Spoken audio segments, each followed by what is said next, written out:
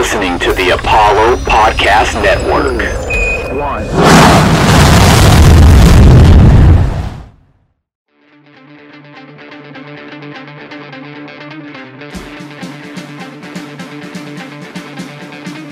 This kid's got ridiculous power. The rookie strikes again. Welcome to the show.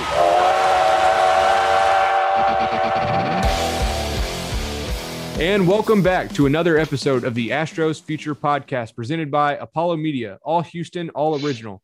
I'm your host, Jimmy Price, also known as Astros Future. You can find my work at astrosfuture.com and find me on Twitter at astrosfuture. And I'm your co-host, Brian Hamilton, and you can find me on Twitter at bham1720. And be sure to follow the official Apollo Media account at Apollo HOU, as well as hitting the subscribe button on iTunes, Spotify, or wherever you listen to your podcasts. Today on the show, we're going to take our usual look around the minors, but first we're joined by an avid MLB draft follower and prospect writer, Spencer Morris, who covers the Astros and the Marlins prospects for SB Nation. Spencer, what's going on, my man? Just, hanging out, getting ready for 2022. 2022 already. I think the draft was literally like a week and a half ago, and you're already focusing on 2022. I don't know how you do that. It's so many freaking picks, so many prospects, but man, the work you put together is phenomenal. And when did you start really looking at the 2021 draft? I mean, is it like immediately after the 2020 draft occurs? Is that your typical timeline? Yeah, I mean, well, we're kind of boxed into doing it that way in a sense, because the big prep showcases kick off kind of right after when the draft happens, sort of just by coincidence. So this past week we've had Perfect Game National Showcase going on. Like this year, it was really truly just back to back. And that's, one of the biggest opportunities that we get all season to see the prep players. So it's a big event as far as draft prep is concerned. So that's where a lot of my attention has been this past week, in addition to, catching up with some of these 2021 guys who I hadn't studied prior to the draft. Yeah. So, I try to keep an eye on the draft. I try to follow some of the prospects, but it's tough when the Astros first pick is number 87 because they lost the first and second round pick due to the scandal and all that stuff. When you have a mid first round pick, you can kind of pinpoint guys that maybe you hope they fall to you at this point. Number 87, it's tough to project. And I think we kind of saw that on the draft. The first pick the Astros had, number 87, they ended up taking an outfielder out of Nevada, Tyler Whitaker, a high school outfielder, who was ranked number 37 by MLB and number 59 by Baseball America. And going into the draft, if I would have looked at the rankings, I would have thought there was no way a guy like that would have fell to the Astros, and they were able to snag him at 87. So what's your take on him as a prospect and about the selection in general? Yeah, I mean, I think Whitaker, like you said, there was buzz for him in the top 50, maybe even the late first round, even, including quite late in the process. That's something that was being discussed. So definitely a pleasant surprise that he slid down there for the Astros. I think the upside is definitely better than what you would expect from kind of your typical 87th overall pick. He's got easy plus power. He's got a chance to continue playing center field for a good while. I think probably the most likely long-term defensive home for him is going to be in right, but he projects as a very good defender there. So it's not like he's it's a pure slugger profile. He is a good runner. It'll probably slow down a little bit because he's going to get a lot bigger than he is right now. But like I said, it's plus power. The hit tool probably isn't going to be a huge part of his profile. There are some concerns about how he handles breaking stuff. There's some concerns about, the overall plate coverage. But when he does connect, he's going to make, very impactful contact. So it's a potential heart of the order kind of profile with a little bit of defensive value. I think the Astros will definitely have to go over slot to get him at 87. But, certainly an everyday player's ceiling. So it's good to come away with a guy like that without any early picks. Yeah, it was interesting. Whenever the Astros took him, he was ranked 37th by MLB, 59 by Baseball America. He fell to 87, and we snatched him up there. And shortly after we signed him, I saw someone in local media tweet out that I guess they had reached out to him asking if there was an agreement in place. And he had said that there wasn't an agreement in place. He's kind of 50-50 in the middle, whether or not he's going to honor his Arizona commit to go to college or sign with the Astros. And you had just mentioned, Spencer, that he was thought to be a possible late first round pick. Did you think maybe signability played a factor into that with him falling all the way to the third round? Yeah, I think absolutely. I mean, the MLB draft kind of has that signability wrinkle that the other ones don't have. And because of that, the order that the players come off the board in really isn't too reflective of, how their talent is viewed around the league. I think that Whitaker, probably even for the teams that were a little bit lower on him, probably had, him graded somewhere in the second round. So I think in terms of, the pick order, it's absolutely like a very strong value for Houston. I think they'll end up paying him probably in that kind of second round range. So from a bonus pool standpoint, not as big of a value. But like I said, when you're picking 87, to be able to come away with a guy who has like a definite everyday player upside, even if you're paying him a little more, I think that's a great result. Oh yeah, for sure. And then we move over to the fourth round. The second pick that we had overall, 117th overall, we took a shortstop named Alex Ulloa out of Calvary Christian Academy in Florida. He was ranked number 165 overall by MLB Network. Looks like we do have an agreement for him to sign here with the Astros, and he is going to be foregoing his commitment to Oklahoma State. Do you have any thoughts on Alex Ulloa? Yeah, so like you said, he was at Calvary Christian. Their team also had Andy Painter and Irv Carter, who were first and fifth round picks, respectively, at the top of their rotation, two pitchers. So that team, all year long, going back 2020, had a ton of attention surrounding it. So he has been on the radar through pretty much the entire cycle. Earlier on, like back in summer of 2020, he was kind of seen as a potential day one guy. He was kind of standing out amongst that group of sort of bat first, second base prep prospects, of which there were kind of a lot this past year. A couple of guys in that group had better springs than him and kind of passed him up in the rankings, but he still had a very good year on the whole. It was a little bit up and down, like throughout the spring, but when you look at the season line, he ended up like in a very good place at the end of the day. For me, what stands out most in his profile is the bat. I think that he shows really good feel for contact, feel for the barrel. He squares up pitches with pretty good consistency when everything is working for him mechanically. He's got really good hands at the plate, and he also has really good hands in the field too. I think he definitely fits up the middle somewhere.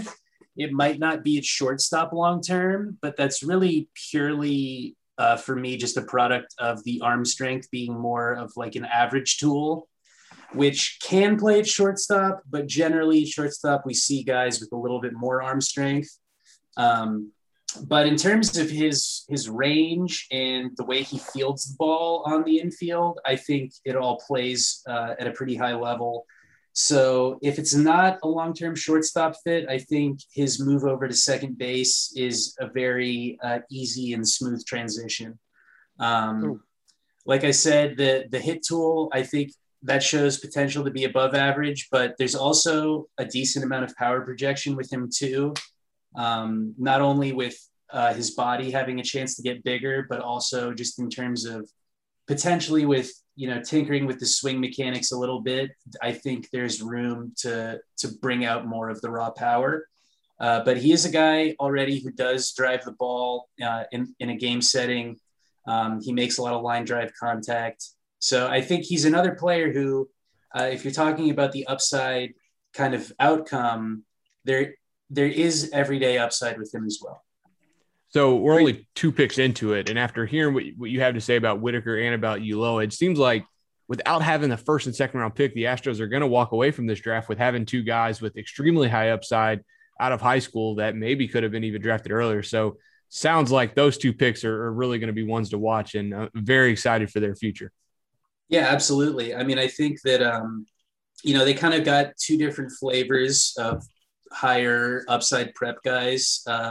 Ulloa, he's got the bat a little more refined at this stage, and you're hoping to add the power on to bring, kind of more upside out of him. And then Whitaker is kind of the inverse of that, where, there's going to be power and you're just trying to help him hit as much as he can to get to that with as much frequency as possible. So the next pick they had was in the fourth round, was their comp pick for the losing George Springer to the Blue Jays. They took Chase McDermott, a right-handed pitcher out of Ball State, had some really good numbers, 125 strikeouts and 82 2/3 innings this season in college. What's your take on him as a prospect? And looking at the pre-draft rankings, it looks like he was probably selected right about where many expected him to go. Yeah, I think, the value is appropriate, like you said, and I probably would have had him ranked a little bit higher than where he ended up going.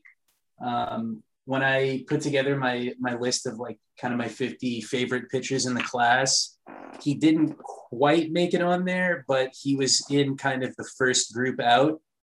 So I had him very close to that range.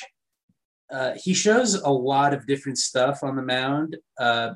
As many as 4 pitches. I think that there's a chance that he'll continue to throw all 4 of those for as long as he continues starting. I would say that the slider and changeup stand out, ahead of the curveball a little bit, but there's definitely potential for him to have, multiple above average secondaries in his pitch mix. And you add that onto a fastball that improved quite a bit over the last year, and you have a pretty interesting profile. So as an underclassman, he was working mostly kind of in the upper 80s to low 90s. And then in 2021, he was able to kind of push the floor up into the low 90s and was occasionally touching as high as like 97, 98. So we're not sure where that kind of velocity is going to settle in if he's continuing to work a starter's workload. I think that, that's kind of going to be one of the big things to watch with him early on, because I do expect it'll be sent out as a starter. There's definitely potential for him to stick in the rotation with like the number of quality secondary offerings that he has, in addition to pretty good strike throwing that has also been improving in recent history. But if that doesn't end up working out, I think he shows you a lot of upside as a bullpen arm too, because, with those guys who are able to show you, are able to flash that top level velocity, they generally end up throwing a lot harder when they move to throwing, single inning or 2 inning kind of stints. And I think he would be a guy who would have that kind of experience in the bullpen. So I like him a lot. I think that, he'll be given every opportunity to start. It's maybe a bit more likely that he ends up being more of a setup man type, but I think there's a good chance that there's a big league role for him down the line if he can stay healthy. Those sound like 3 great wrap-ups about those top 3 picks with Whitaker, Ulloa, and McDermott. Outside of those 3, who else among our top 10 picks that we had this year are you most excited about? Yeah, I mean, I think that they all have some bit of appeal in their own way. But the ones that stand out the most for me in that part of their class would be the 5th round pick, Quincy Hamilton from Wright State, who with him, he's already 23, which is a big red flag, but he checks a lot of boxes from kind of an eye test perspective. We talk about his tools, like he's an above average runner with at least an ability to play like a fringe average center field, like on a part-time basis. So that should give him the versatility to play at any of the 3 outfield spots, which is what you would most prefer out of like a kind of potential bench outfielder. But he's also got some pretty good power in his bat. We have to keep in mind that the Wright State home ballpark is one of the more power friendly in college baseball.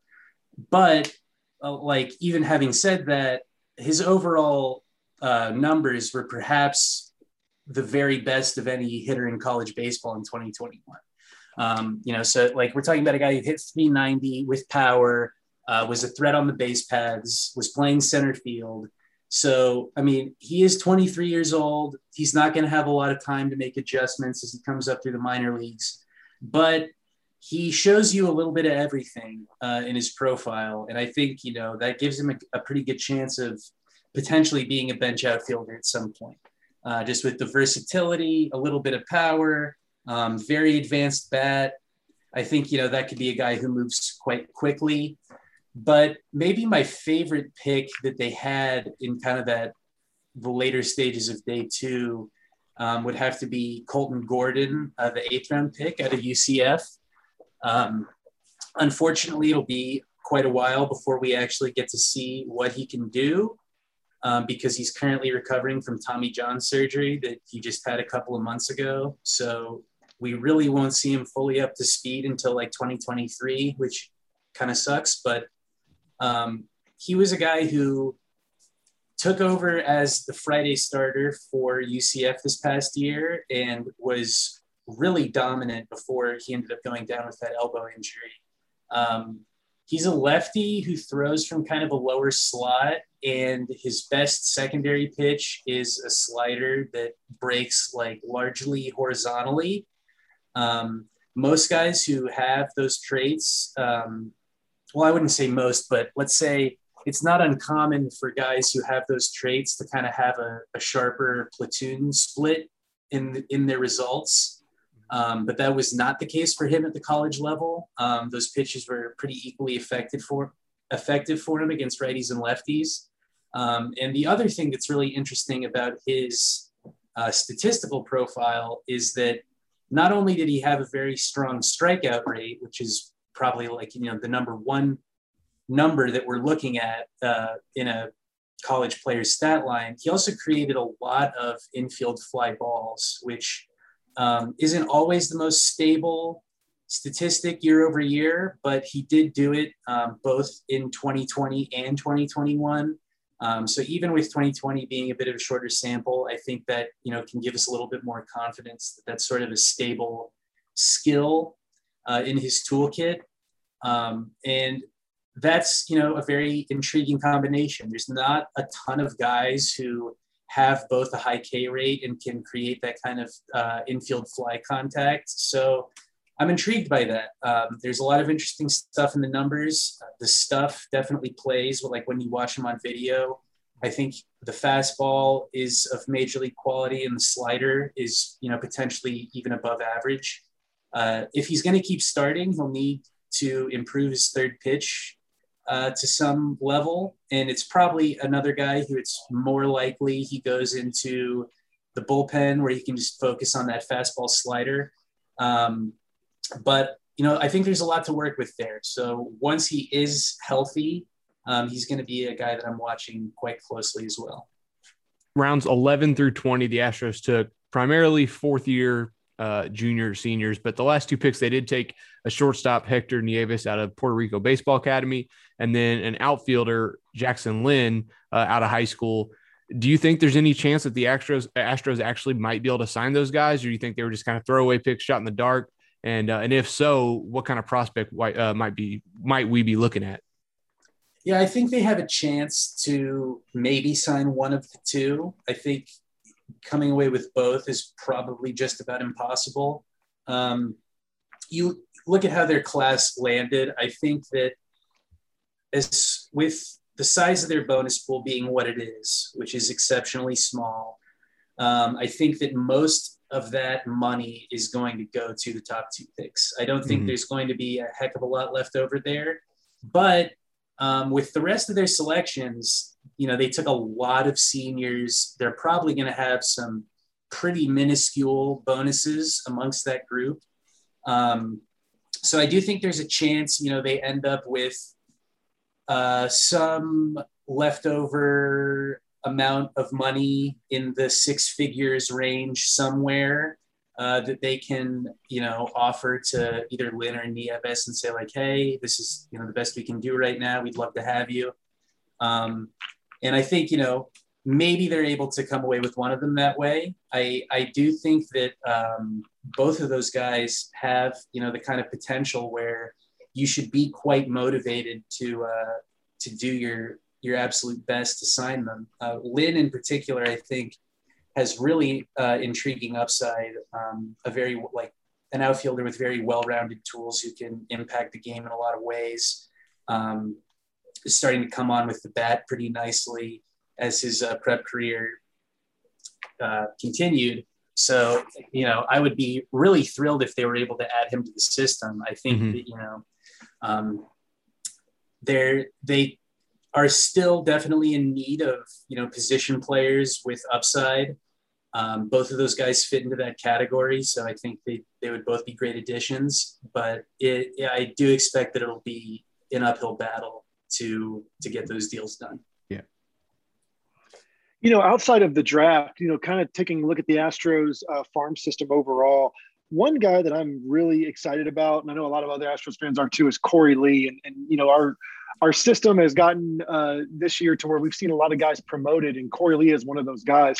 What are your overall thoughts on Corey Lee? Yeah, I mean, I've seen Corey twice in person this year. Both games he was behind the plate, and I think that I feel pretty solid right now on him as the number one prospect in the Astros system. I think that defensively, he's looking really good. The arm for me has been like almost a pleasant surprise. I knew that it was a solid part of his game coming into the year, but I've seen him make some really impressive throws to nail runners this season. His overall, rate of catching runners has been very strong. He looks good receiving the ball. I've one of the games I was at, he was getting a lot of pitches in the dirt, a lot of tough breaking pitches to handle. And I can't recall the ball ever getting away from him. So I think that, both in terms of receiving and throwing, he's looking very much on track to stick at that position. He's even been playing, a little bit of third base to maybe add to the versatility. I didn't get a chance to see that in person yet, but I think it's interesting if nothing else. And then at the plate, obviously he's been hitting for power, but what's really stood out when I've watched him up close has just been how discerning he is as a hitter. His eye, I just find to be really outstanding. It's really rare to see him swing at fastballs that are just off the plate. He doesn't wave at the breaking balls way out of the zone. It's just a very mature approach all around. And it's hard for me to find where the big weakness is in his game. I don't really think there is one. He's not very fast, so maybe that, but I think the defensive game is looking really solid. And I think that, outside of just having, more explosive bat speed or being a little bigger, there's not a whole lot more that he could show you at the plate either. Obviously, it takes a lot to get a guy prepared to handle a big league pitching staff and call games and that aspect of the catcher position. I'm sure there's still more that he needs to work on there before he's quite ready to take over. I certainly wouldn't be talking about him, taking Maldonado's job for the stretch run or anything like that. But I think you look past this season, he's really looking like the guy at the catcher position. And I'm getting pretty excited about him. Yeah, definitely. And down in Corpus Christi, there's another prospect who we've all been paying a lot of attention to, and that's Pedro Leon, who got a big signing bonus out of Cuba, come over here. Started out pretty rough the first 2 weeks of the season, but over the last, I think, about 45 games, something like that, he's hitting a little over 300, starting to show the power, drawing some walks, still striking out maybe a little bit too much, but you've started to see that improvement and kind of what got him that big bonus. But what's your take on Leon, and do you think there's any chance that maybe Lee or Leon end up on a Baseball America or a Fangraphs or a MLB top 100 prospect list when they do the midseason update? Yeah, I think with Leon, what stands out the most in his profile for me is the defensive tool set. His ability to deliver high velocity, accurate throws from pretty much any platform is pretty rare talent. I haven't seen him in person at shortstop. He was playing center field at the game where I was able to see him. But he made, I just remember him making a throw like from center field into second base without setting his feet whatsoever and just putting it on a rope, like right on the glove. And I was like, that's not something you see every time you go to a minor league ballpark. So that stuck with me. And I think that obviously that's like a very valuable skill to have when you're, whether you're in center field or at shortstop. From what I've seen of him on TV at shortstop, it seems like he's taken to that position pretty well. So there's potential for him to be like the rare guy who can move between infield and outfield. We have seen some players generate like a lot of value in a kind of non-traditional utility role where they're playing, both of those spots. Maybe that's something that's in his future. At the plate, I think that it's not quite as well-rounded overall. There are like definite positives there. I think that like his approach is pretty patient, or at least it's becoming more so the more we see of him this season. I would like to see the swing decisions continue to improve some. I do think, we see him kind of take some pretty hittable pitches early in counts that I would like to see him jump on, and, things of that nature. It is a big swing, and I think there's always going to be some swing and miss to it, but he gets to his power in games very readily. So that helps to kind of balance out some of the aspects of the offense that aren't quite as solid.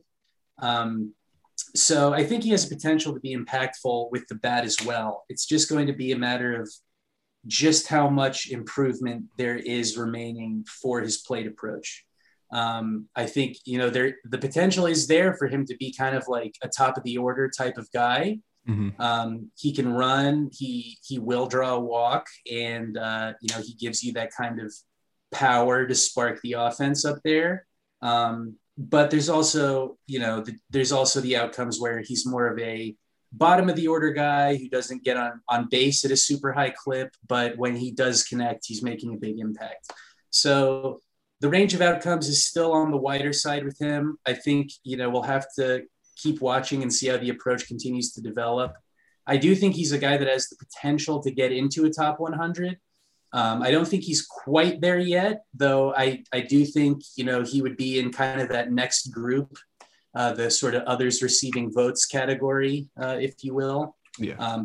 And then with Lee, I think that I would put him right in a top 100 right now, I think. I haven't ranked it out myself at this point. I don't have an updated top 100. I've been focused on the draft a little bit more than the minors over the last, month or so. But just from my experience reading top 100 lists and like knowing what type of player ends up on those lists, I think that Lee, with what he's shown, fits squarely into that category. So looking at the lower levels and not focusing on the AA, AAA, is if there was one guy that you had to kind of put money on that would make a leap over the next year or two from an unknown prospect to a surefire top 10 in the system kind of guy, which guy are you picking? Yeah, I mean, I think that, my favorite guy at the lower levels will continue to be Colin Barber, but with him out for the year, I'll talk about some other guys, since obviously he won't be making that kind of jump in the short term. I think the ones that stand out the most as having that kind of upside potential are a couple of the pitchers, Tamarez and Santos. Santos has the big pedigree. He was, obviously their top draft pick last year. He has been, a mixed bag this year so far. The command has come and gone, but you look at the 1-2 punch that he has, the athleticism he shows on the mound, the delivery is pretty nice and clean and athletic. I expect the strike throwing is going to get a lot better with time. And I think that, both the fastball and the slider have swing and miss qualities to them. So there's potential for him to be a guy who sticks in the rotation and racks up a ton of strikeouts. So obviously that's always, the kind of guy you want to have in your system. With Tamarez, another guy who has the potential to stick in the rotation with a lot of strikeouts, but he does it a little bit differently. His fastball is also very explosive. It's into the mid 90s. It's still adding velocity and adding consistency to the velocity. But it looks like it's going to be a pitch that really plays probably at least above average at maturity. And then he's also got a really advanced changeup that I think has already kind of slotted in as his go-to swing and miss offering, go-to secondary offering. His breaking stuff is not on the same level as either of those top two pitches, but we have seen him experimenting with it more this year. We've seen it flash a little bit. So I think that seeing as we're only looking for the breaking stuff to act as the third option in his arsenal, I think it's showing the potential to play that role for him. He needs to throw more strikes. The strike throwing has been very up and down this year, probably a little bit more down than up, but he does have days where, everything looks synced up in the delivery and he is throwing a lot of strikes. So I think if he can have those kinds of days a little more often going forward, he'll have a lot more believers as a starting pitcher. And with that, the rankings could potentially follow. Then obviously, guys like Dari Lorenzo, who we haven't seen in full season ball yet, but have these glowing reports from their amateur days. There's the potential for a guy like that too. The catchers, Perry and Rodriguez, I like both of them. I'm not sure their upside is quite in that top 10 kind of range, but I do think they can rise. Awesome, Spencer. Well, I really appreciate the information. The stuff that you give us about the draft is invaluable. The reports you put together on the crawfish boxes and the draft stuff that you put out immediately after the pick is awesome information. Before I let you go, tell the people where they can find you at, where they can find your work. Yeah, the best way to find my work is just to follow me on Twitter at Prospect Spencer. You'll see me on crawfish boxes and fish stripes. Also my personal blog, Diamond Dreams, that I run with Anthony, Ephus Tosser. But everything I post will be going up on my Twitter feed. So if you want to see it all in one place, that's the spot. All right, and that's going to do it for segment one. In the next segment, Brian and I are going to take a look around the system, and we'll get to that in just a moment.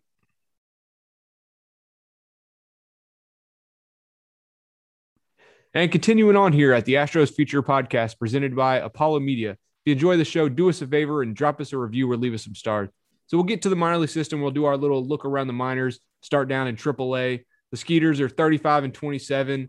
The story, what it feels like has been pretty much the whole season, has been the outfield. Jake Myers is the top guy down there right now, 25-year-old outfielder, elite defensively, hit another homer yesterday. He's up to 16 home runs, which ties for the Astros organization lead, minor league organization. Phenomenal performance from him. And then De La Cruz down in Sugar Land as well, just putting up great numbers, really showing that the Astros have a nice depth of outfielders if anything was to happen to the major league roster. Yeah, for sure, man. We're getting closer and closer to that July 31st trade deadline. We're just under 2 weeks away. So, a lot of these guys, I know we've talked about Jose Siri a lot, possibly being trade bait. Not even sure how likely that is. Right. But, we were kind of talking on Twitter the other day with some other people about some were thinking that to get a reliever at the trade deadline, we're going to trade a top prospect. And I don't think that's the case at all. And I know you agree with that. But these are the kinds of guys that are putting up these numbers that we could end up using. I know you and I don't really want to trade Jake Myers, but, a Jose Siri type or somebody that's at AAA that could be ready pretty soon, as we've said, could be one of those helpful tools to like a rebuilding team, and the more that they put up these numbers, the better it is that it helps us out. Yeah, for sure. And the outfield performance by all three of those guys has been great. And it's just nice to see, especially a guy like Myers, who was I think a 13th, 14th round pick. He made his way through the minors. The numbers weren't phenomenal. He gets up to AAA and the glove improves, and now he's hitting for power. Career high and homers coming into the season was 9. He's got 16 already. So really great season for him. But on the pitching side, Peter Solomon, we've seen him up at the Astros a little bit. I think he pitching a couple games. He's had been up and down a little bit with Sugarland, but his highs have been really good. In his last start, he went 7 innings, gave up 1 hit, 1 run, and struck out 8. And he's the youngest pitcher on the Skeeters roster. He's 24, but he's had some really good performances. And he's a guy that I think the Astros could end up looking at as a potential rotation guy next year, depending on what happens with a Greinke and a Verlander if they decide to go younger or whatever. But just another good performance by Solomon. And I think that's like his second or third, like dominant start like that. So you're seeing the upside from a guy like him. Yeah, for sure, man. And I mean, it's good that he's been getting his feet wet this year at the major league level, kind of seeing what the big show has to offer. Mm-hmm. And then, going back down to AAA to keep his innings and his arm consistent. It's definitely a welcome sight because, like you said, he could be a rotation option for us next year. Greinke, Verlander, it's not just Carlos Correa that's a free agent. Right. We have Greinke and Verlander that are also free agents. Now, I tend to think we'll bring back one of those three, but worst case scenario, they're all gone. At least we have someone in-house that could replace one of them with Solomon. Definitely. We'll jump down to AA, the Corpus Christi Hooks. The record's not too hot right now, but overall, they're still there's a lot of good prospects. They're a really fun team to watch right now. Corey Lee, main guy down in AA still. He's still killing it. He's played in 27 AA games. He's got 8 homers, 10 walks to 10 strikeouts. So, making contact, hitting for power. He's caught 7 of 16 base stealers. And I posted a video yesterday on Twitter where he caught a guy from basically threw him out from his knees. So just a really good performance by what some may think is the Astros top prospect. And he's doing it at a high level. And, man, I couldn't be more excited for this guy's future. Oh, I know, man. And, after talking with Spencer earlier about that in the last segment, I mean, it's not just – like just your run-of-the-mill fans that are excited because he's a first-round pick. Everyone that is associated with the Astros and a lot of fans are just super excited for Corey Lee. Yeah. Obviously, we haven't had high picks lately, and in some years going back to even before the World Series win. But the last prospect I remember being this pumped for was Alex Bregman, and we all know what happened with Bregman. But I'm not trying to compare him to Alex Bregman, but man, just the fact that there's not a lot of Buster Posies out there. Right. Just, the guy that can hit, play good defense from behind the plate, everything like that is just, it's looking really good for Corey Lee to be that guy for the Astros. And I know you've said it multiple times and so have I, but I don't think that the Astros have ever had that kind of catching prospect, like ever in 50 years. Have they ever had a catching prospect who was, good defensively, had a good arm and just mashed the ball? Yeah, I like you said, I couldn't be more excited for him. Yeah, and then I'm excited for him. And then there's another guy down in AA who I'm excited about and who's been hitting the ball well, Pedro Leon. He's up to OPS over 800 now. He's got 9 homers, but over his last 30 games, he's hitting 305 with a 411 on base percentage, 562 slugging, got 7 homers, 22 RBIs, 10 stolen bases. He's drawing walks. You're really starting to see, like we were talking about with Spencer, why he got that $4 million sign-in bonus. And you're seeing what he can do. He's showing the tools. He's showing the raw power that he has. I mean, we've seen a couple of home runs that he's had in Corpus Christi have been just absolutely demolished. They're not fence scrapers. And yeah, he's kind of finally putting it together. Been solid at shortstop and in the outfield when they've had him out there. And it took him some time, but we're finally starting to see why he was one of the most sought after international signings. Yeah, I can't remember who it was. Hey, it may have even been you, Jimmy. I can't remember, but somebody on Twitter put his stats, like taking away his first month in minor league baseball, which I believe they started in May. He's basically been a 300 hitter. He's had great on base numbers and everything. Yep. He's starting basically from June 1st on. I know it's just under 2 months, but that's still a pretty good sample size. And it's the one thing that we kept saying from the beginning with him. He hadn't played organized baseball in some years. Yep. It wasn't just the I can't even think of the word right now, but my mind just went blank. But it wasn't him having to get used to, coming to America. He was also having to get used to play organized baseball as well. And it looks like he has, and everything's looking good for Pedro Leon. Yeah, and another guy who got a promotion from high A to AA recently, Joe Perez, who was killing it down in Fayetteville and in Asheville. He's struggling a little bit in AA. He's only hitting 156. But he's only played in 16 games. In those 16 games, he struck out 16 times, which isn't an alarming rate. So still early for him. But the pitching side, we've seen a lot better pitching in AA of recent. And one guy for sure, Hunter Brown, he's the guy that has that top of the rotation stuff. And he started out this season a little shaky, but he's recently been really pitching the ball well. For his last 4 outings, he's struck out 28 in only 16 innings and only walked 6. And 6 were the walks were kind of an issue for him. So he started to get those down to 2.20 ERA over the last 4 outings. So he's starting to show you why a lot of people are high on him, and he's doing it with his high fastball, his good big breaking curveball, and it's just another good performance down in the AA. Oh yeah, for sure, man. So just real quick on Joe Perez, I'm not concerned with that at all. Mm-hmm. He blew up 2 of the 2 lower levels already this year, and one thing that we kept saying over and over again was that he needed to be challenged a little bit more. Pretty sure James Click agreed, which is why he's in AA. Yep. So he's being challenged right now. This is the level where he should be at. I don't think anybody should be alarmed with those numbers. He just has to get acclimated to a little bit better competition, better pitching. But yeah, he's looking good, man. And yeah, Hunter Brown, that's a guy that you've been high on for a while now. It's certainly exciting to see that we do have at least one pitcher in the system that has that top of the rotation type of arm. So it'll be fun to watch his progress over the rest of this year and going into next season. And another pitcher down in Corpus Christi that's just had phenomenal numbers basically all season, Jonathan Bermudez. He was a 23rd round pick a few years ago, but this year he's got 13 walks to 85 strikeouts in just 58 innings. In his last start, he threw 6 scoreless innings and struck out 10, didn't walk anybody. He's not going to blow you away, but he's deceptive. He's got solid stuff, and he's got a solid off speed stuff, low 90s fastball, and just putting up some really impressive walk to strikeout numbers. And hopefully he'll get an opportunity to pitch at Sugar Land at some point this year, but that we've talked about it over and over. It feels like every week the Astros are do well at finding pitchers, kind of diamonds in the rough kind of guys, and Bermudez might be another one. Yeah, for sure. And like you said, maybe he'll find his way to Sugar Land. I mean, it looks like Sugar Land's going to be heading to the playoffs at some point this year. I'm not quite sure about Corpus Christi, so they could see that as an opportunity to get him up with the AAA team to help out with their playoff chances. So, yeah, I mean, you're right. I mean, we keep finding these pitchers and we're getting the most out of them, but our organization is known for that, especially on the pitching side.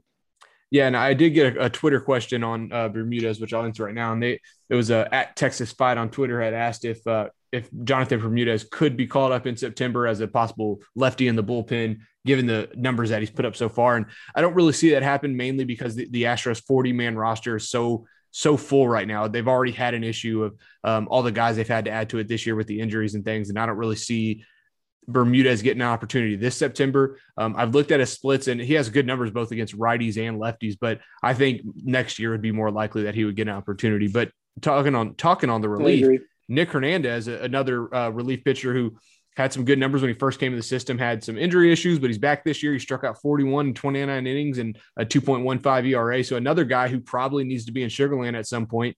And you're starting to see these guys, the Brown, the Bermudez, the Hernandez. If you get these good pitching performances, then maybe next year the Astros have some guys that they can rely on to hopefully add to the bullpen. Yeah, and that's something that you and I have always kind of debated. Well, not necessarily debated because we've always kind of agreed, but whenever you get to free agency, you see teams overpay for these bullpen arms, and the Astros never really did that. Mm-hmm. We've signed players, but you don't see us go out there and you pay that huge price for a closer. We have Ryan Presley for one more year, and then in all likelihood, he's going to be gone. But good teams find a way to produce bullpen arms from within.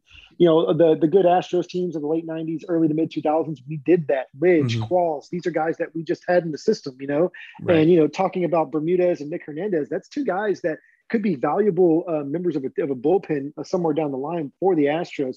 You're seeing right now, everyone is seeing right now with our bullpen, just how, valuable, good quality arms in the bullpen can be. So it's definitely a welcome sight to see. Yeah. So we'll jump down to high A, the Tourist, the record. They've been struggling a little bit, but they've been having some pretty good performance. Shea Whitcomb is a guy we talked about quite a bit, a 5th round pick from 2020. So we didn't get to see him in the minor leagues last year, but started out, did pretty well for Fayetteville. He got promoted to high A, and he's got 4 homers, 5 stolen bases in 12 games so far. And he actually homered again today, which would be his 5th. But overall in the season, he's got 12 homers, 19 stolen bases, and a middle infield prospect who's kind of showing some power and some speed. And then Matthew Barefoot is another guy who started out the season hot, got promoted to high A. He's been there for 39 games now, but he's continued to play well. He does strike out a little bit, but he had 14 home runs coming into today. He's got 2 homers today for the Tourists to give him 16 total for the season. So he's tying Jake Myers for the lead in the Astros system. So just another good outfield prospect that is probably almost ready for Double-A, Corpus Christi at some point. And whenever the trade deadline rolls around, especially if somebody was to get traded, you could see some dominoes fall and maybe Barefoot get an opportunity in Corpus Christi. Yeah, I was just going to say something similar to that, which we're probably not going to be looking at any more big promotions. At least I don't think so until after the trade deadline, just so that we can see, what did we have to sacrifice in a trade? What positions are available to be bumped up, stuff like that. But, I do think Whitcomb and Barefoot are the two that are the most likely to get bumped up from high A to Double-A, at least for the remainder of the season, just so that they can get a taste of what they're going to be experiencing next year whenever they start off. Because those guys will definitely be in Double-A to start the season next year, I would think. Yeah, and then another guy who had had a lot of potential. He was a high international signing, Pruitt Nova. Struggled for the majority of the season. He started out like first couple games were really good, got injured, came back and kind of struggled. But over his last 12 games, he's hitting 333, 4 doubles, 2 homers. So nice to see him kind of showing it again. And on the pitching side, Jonathan Sprinkle. I didn't even put his ERA in our little sheet that we put together here, but walks are an issue for him, but he struck out 44 in 21 and a third innings in relief this year. And the guy's got awesome strikeout stuff. If he can get his walks under control, you could be looking at a bullpen arm that maybe plays up at the major league level. But I mean, to strike out that many in 21 and a third innings, and he was an undrafted free agent signing last year in 2020. So get those walks under control, but man, he's showing what he can do with the strikeouts. Yep, for sure. And just another name, another pitcher that we've gotten that has been doing this with this just, I don't even know what to call it anymore, man. Like some sort of like, I don't want to say wizardry because that just makes it sound goofy, but just the system, our organization has a very good track record and a good reputation for developing young pitchers and getting the most out of them that they possibly can. It's not about spider tack or any other crap that the national media will tell you. We just have a really good organization that has good coaches that do their job very, very well. And this guy, he's just another example of it. Yeah. And one more guy we'll talk about before we go down to low A, the Woodpeckers, Tyler Brown. He was pretty much a dominant closer at Vanderbilt, and the Astros drafted him last year, and he's had some up and downs this year. Asheville's a tough place to pitch, but his last start, he went 6 innings, gave up a run, and struck out 7. So he's starting to put it together too. And that, like you said, that'd just be another pitcher the Astros have continued to develop. We'll jump down to the Woodpeckers. The main guy to keep an eye on right now is J.C. Correa, and it's not because he's Carlos Correa's younger brother. It's because he's just literally destroying the ball right now. He's up to 306 on the season, but his last 29 games, he's hitting 364, 12 doubles, 3 homers. He's got 15 walks to just 9 strikeouts over his last 29 games. The guy is, he's mashing the ball right now, hitting for average, drawing some walks, not striking out. I'm surprised he hasn't been promoted to high A yet. I don't know if they're just waiting for somebody else to maybe take a spot in Fayetteville, but the way he's hitting over the last month or two, he's ready for another challenge. Oh, absolutely. And I was just going to say, if we see guys such as Whitcomb or Barefoot get bumped up from high A to Double-A, you could see J.C. Correa be one of those guys that takes a spot up at high A, even though he's not technically an outfielder. You still fill that spot. It's all about production. And God, man, you said it. He is just absolutely on fire. Just another great season that he's having. Yeah, and then another catcher down in Fayetteville that's playing well outside of Nate Perry or Nerio Rodriguez, but Luke Berryhill. The Astros acquired him for Sanel Perez this last year, and he's 23, but he's down in low A. But he's hitting 305 with 10 homers so far this year. But in July already, which we're about a little over halfway through the month, he's hitting 380 with 5 homers. So another catcher who probably is ready for promotion up to high A. And just nice to get these performances out of guys that maybe coming into the year you really weren't expecting. Well, yeah, and one thing that I took away from that, like you said, he was acquired for Perez. Whenever we dealt him, that's one thing I loved about Luno was, and before somebody would hit free agency, or if it just wasn't working out here, he would deal him somewhere. That way we got some sort of value for him. We dealt Marisnik whenever Marisnik had a year left on his deal, I believe. Same thing with Perez. You get something out of him. You take a flyer. You take a flyer on somebody that could be a lottery ticket. We were talking earlier about guys at the AAA level, such as Jose Siri, that, maybe we could turn around and flip in a deal for to a team that's rebuilding, right. For a bullpen arm. It's not just bad teams that want to look at lottery tickets. Good teams can do it too. So that's just great work by our front office and getting Berryhill in.